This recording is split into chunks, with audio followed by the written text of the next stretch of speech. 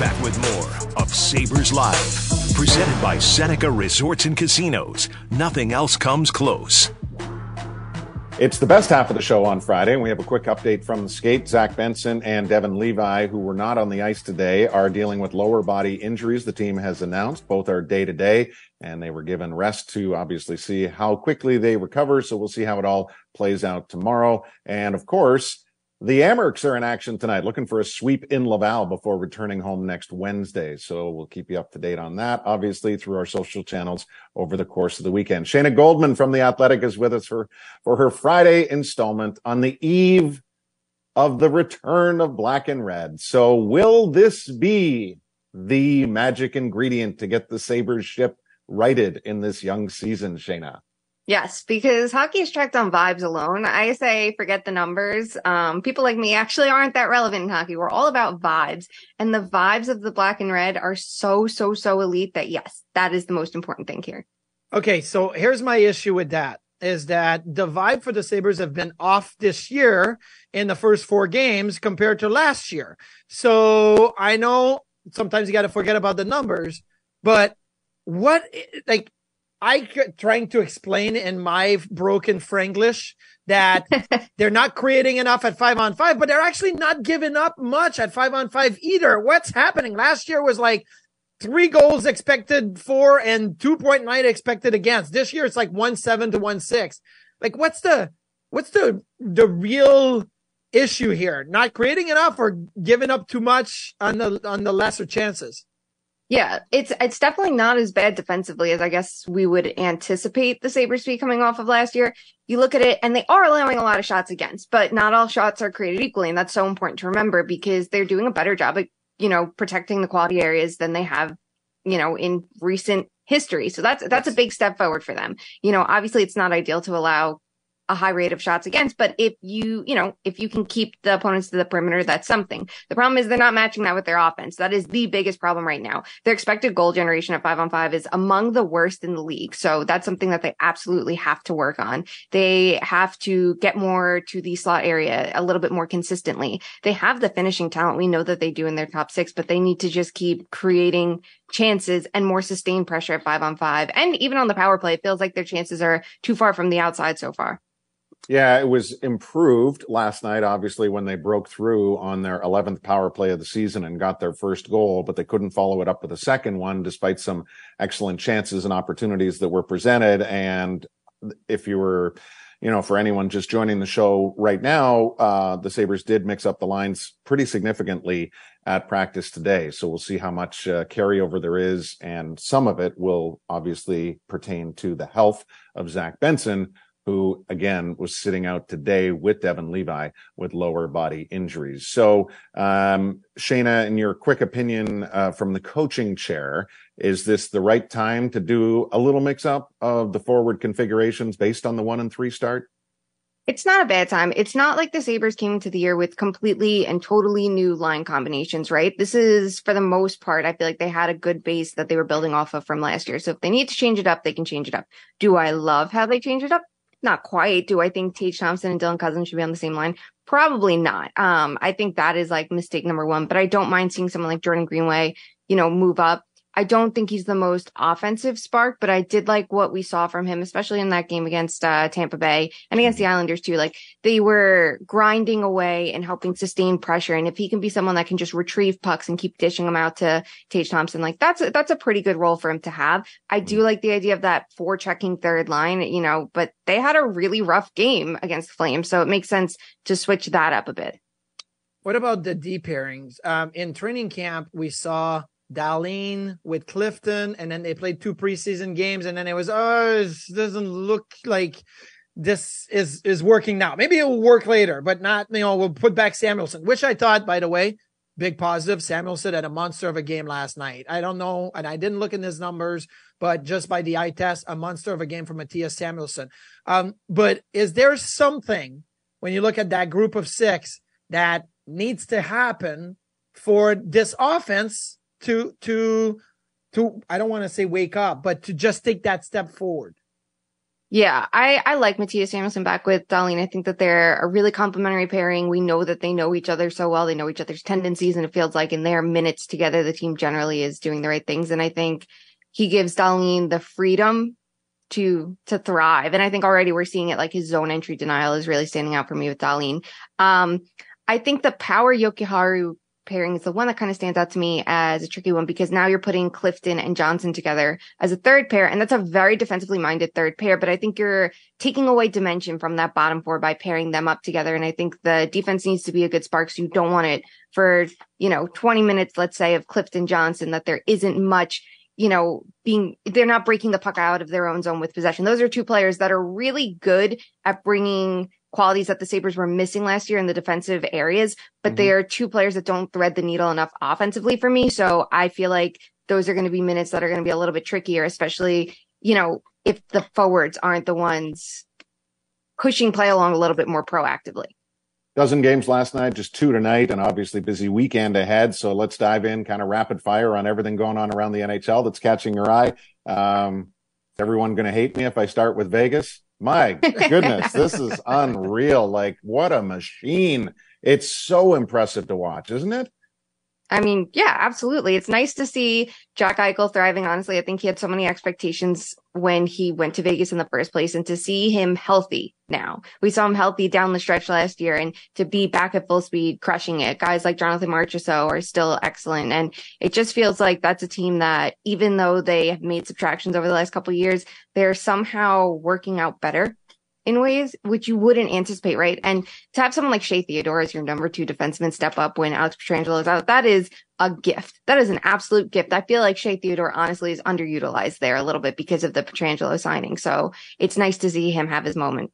2 goalies looking good too, Marty, there.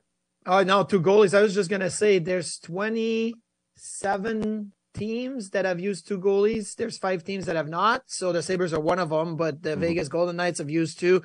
But where I wanted to focus around the league is the Carolina Hurricanes, who lost Freddie Anderson with a shot in the head against San Jose the other night.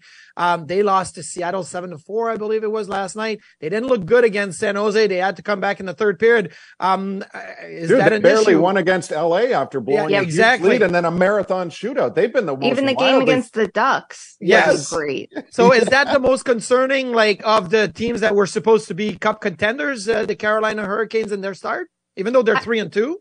Yeah, I feel like their game's going to stabilize because it always does. I feel like they have one of the smartest coaching staffs in the league. They have, this foolproof system that they know how to maximize everyone. It just feels like they need things to start clicking a little bit more and consistently, right? It's not a 60-minute effort right now, and I'm sure that they're not happy with it. But I'm sure for them, they're looking at bright spots like Teravainen stepping up in a top 6 role. He's picking up the pace scoring after last year, I think was one of his worst years yet. And there were big questions on whether he could even manage playing those kinds of minutes. So to have that, I'm sure it helps, but that's a team that definitely has to clean it up. And I'm guessing on home ice, maybe that'll give them the chance to do it.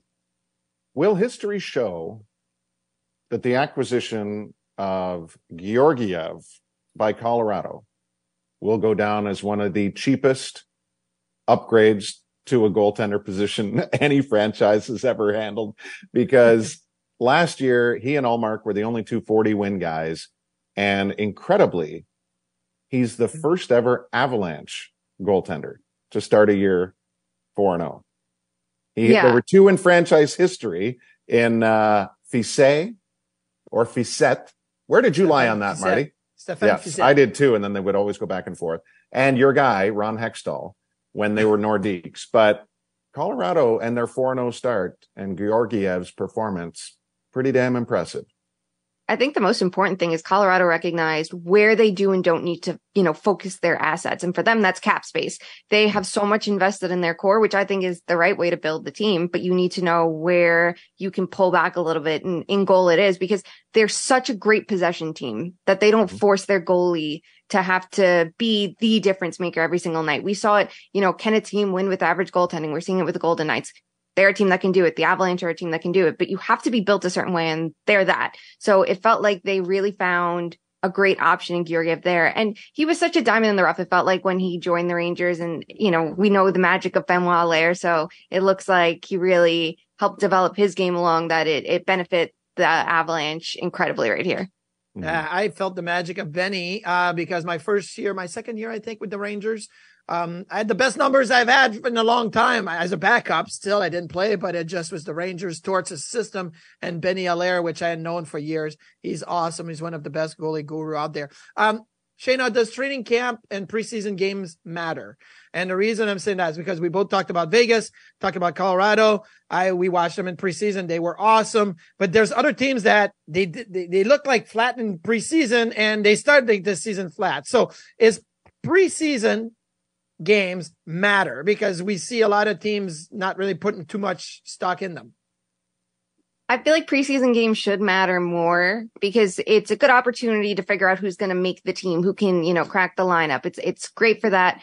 I just think preseason's too long. So I have like a very low taste for it. I feel like we could see a 3-game preseason. I think that would be a lot better. First 2 games, work out the kinks of your lineup. Third game, roll through with everyone. I try not to put too much stock in it. I don't know how much everyone else does. Maybe everyone's tired going into the regular season. It's probably the most beneficial for a team with the new coach, right? Because you get a chance to work out the new systems that they're trying to implement in game action. But even then, some coaches don't even start working on special teams for 2 months or something. So it's such a toss up. Who's been putting it together or keeping it together best in your opinion here in the early season? Tough one there. I think Colorado.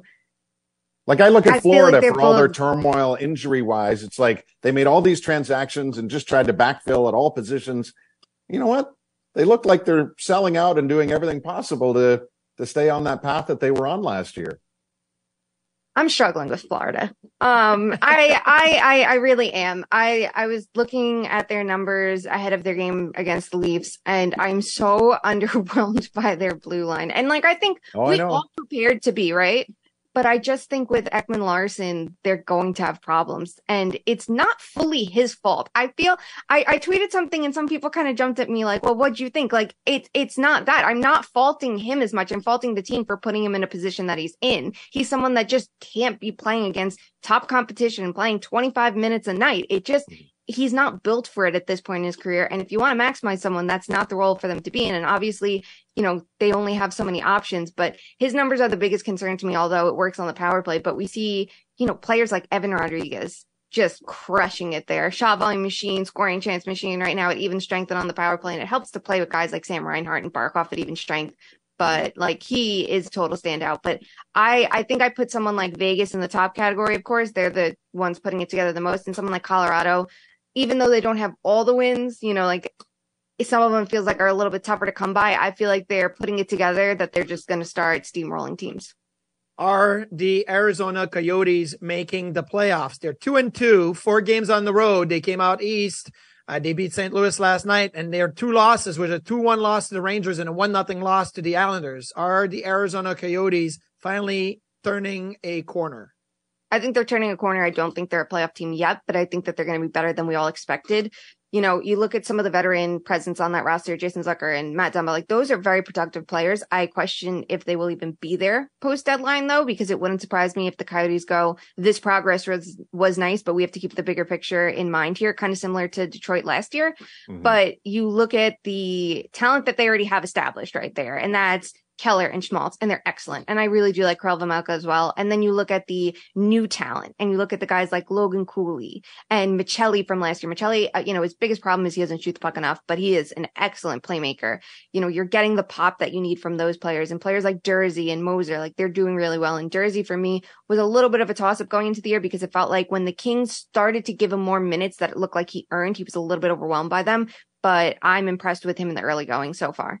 Less than a minute to go. Best team in the Atlantic: Boston, Ottawa, or Detroit? The Bruins have not yet lost, but the Sens and the Wings have each won 3 out of 4 and are scoring a boatload. Probably the Senators right now. I feel like they have it together in all facets, while I think that there's some more work to be done in Detroit. You look at that second line with Kopp and they're scoring a ton, but the numbers are pretty dreadful below the surface. I do like how they've formulated their lines. I think they're finally playing to their strengths with the speed game, but I think Ottawa has the edge there, but it makes Saturday's game all the more exciting, right? Way more exciting. Absolutely. Can Boston keep up what they're doing right now? Like, I know they're 3-0, but they don't give up anything. 4 goals. They don't give up much. Yeah, it's Swayman and Ullmark, and they just shut the door. But can they keep it up that way? At this rate, I'm not so sure, but I am interested to see how the defense is tripping in more to facilitate offense because they're missing so much down the middle. They are lucky to have some players like stepping up, in these roles down the middle, but you see the Charlie Coyle experiment has failed, which is unsurprising. He didn't shake it in the top 6 there before. I think that they need to get one play. I think they need one strong center for their top 9, and then maybe they'll slot players more appropriately. But I think that they're going to be a playoff team. Like the bar was so far for them to fall, even with 2 huge absences, right? Yeah. Shayna's already looking forward to Detroit, Ottawa at 1 tomorrow, and undoubtedly to Buffalo in black and red at 7 against the Islanders. Shayna, we'll see you next week. Thank you. Thank you. All right, we're back after this on Sabres Live.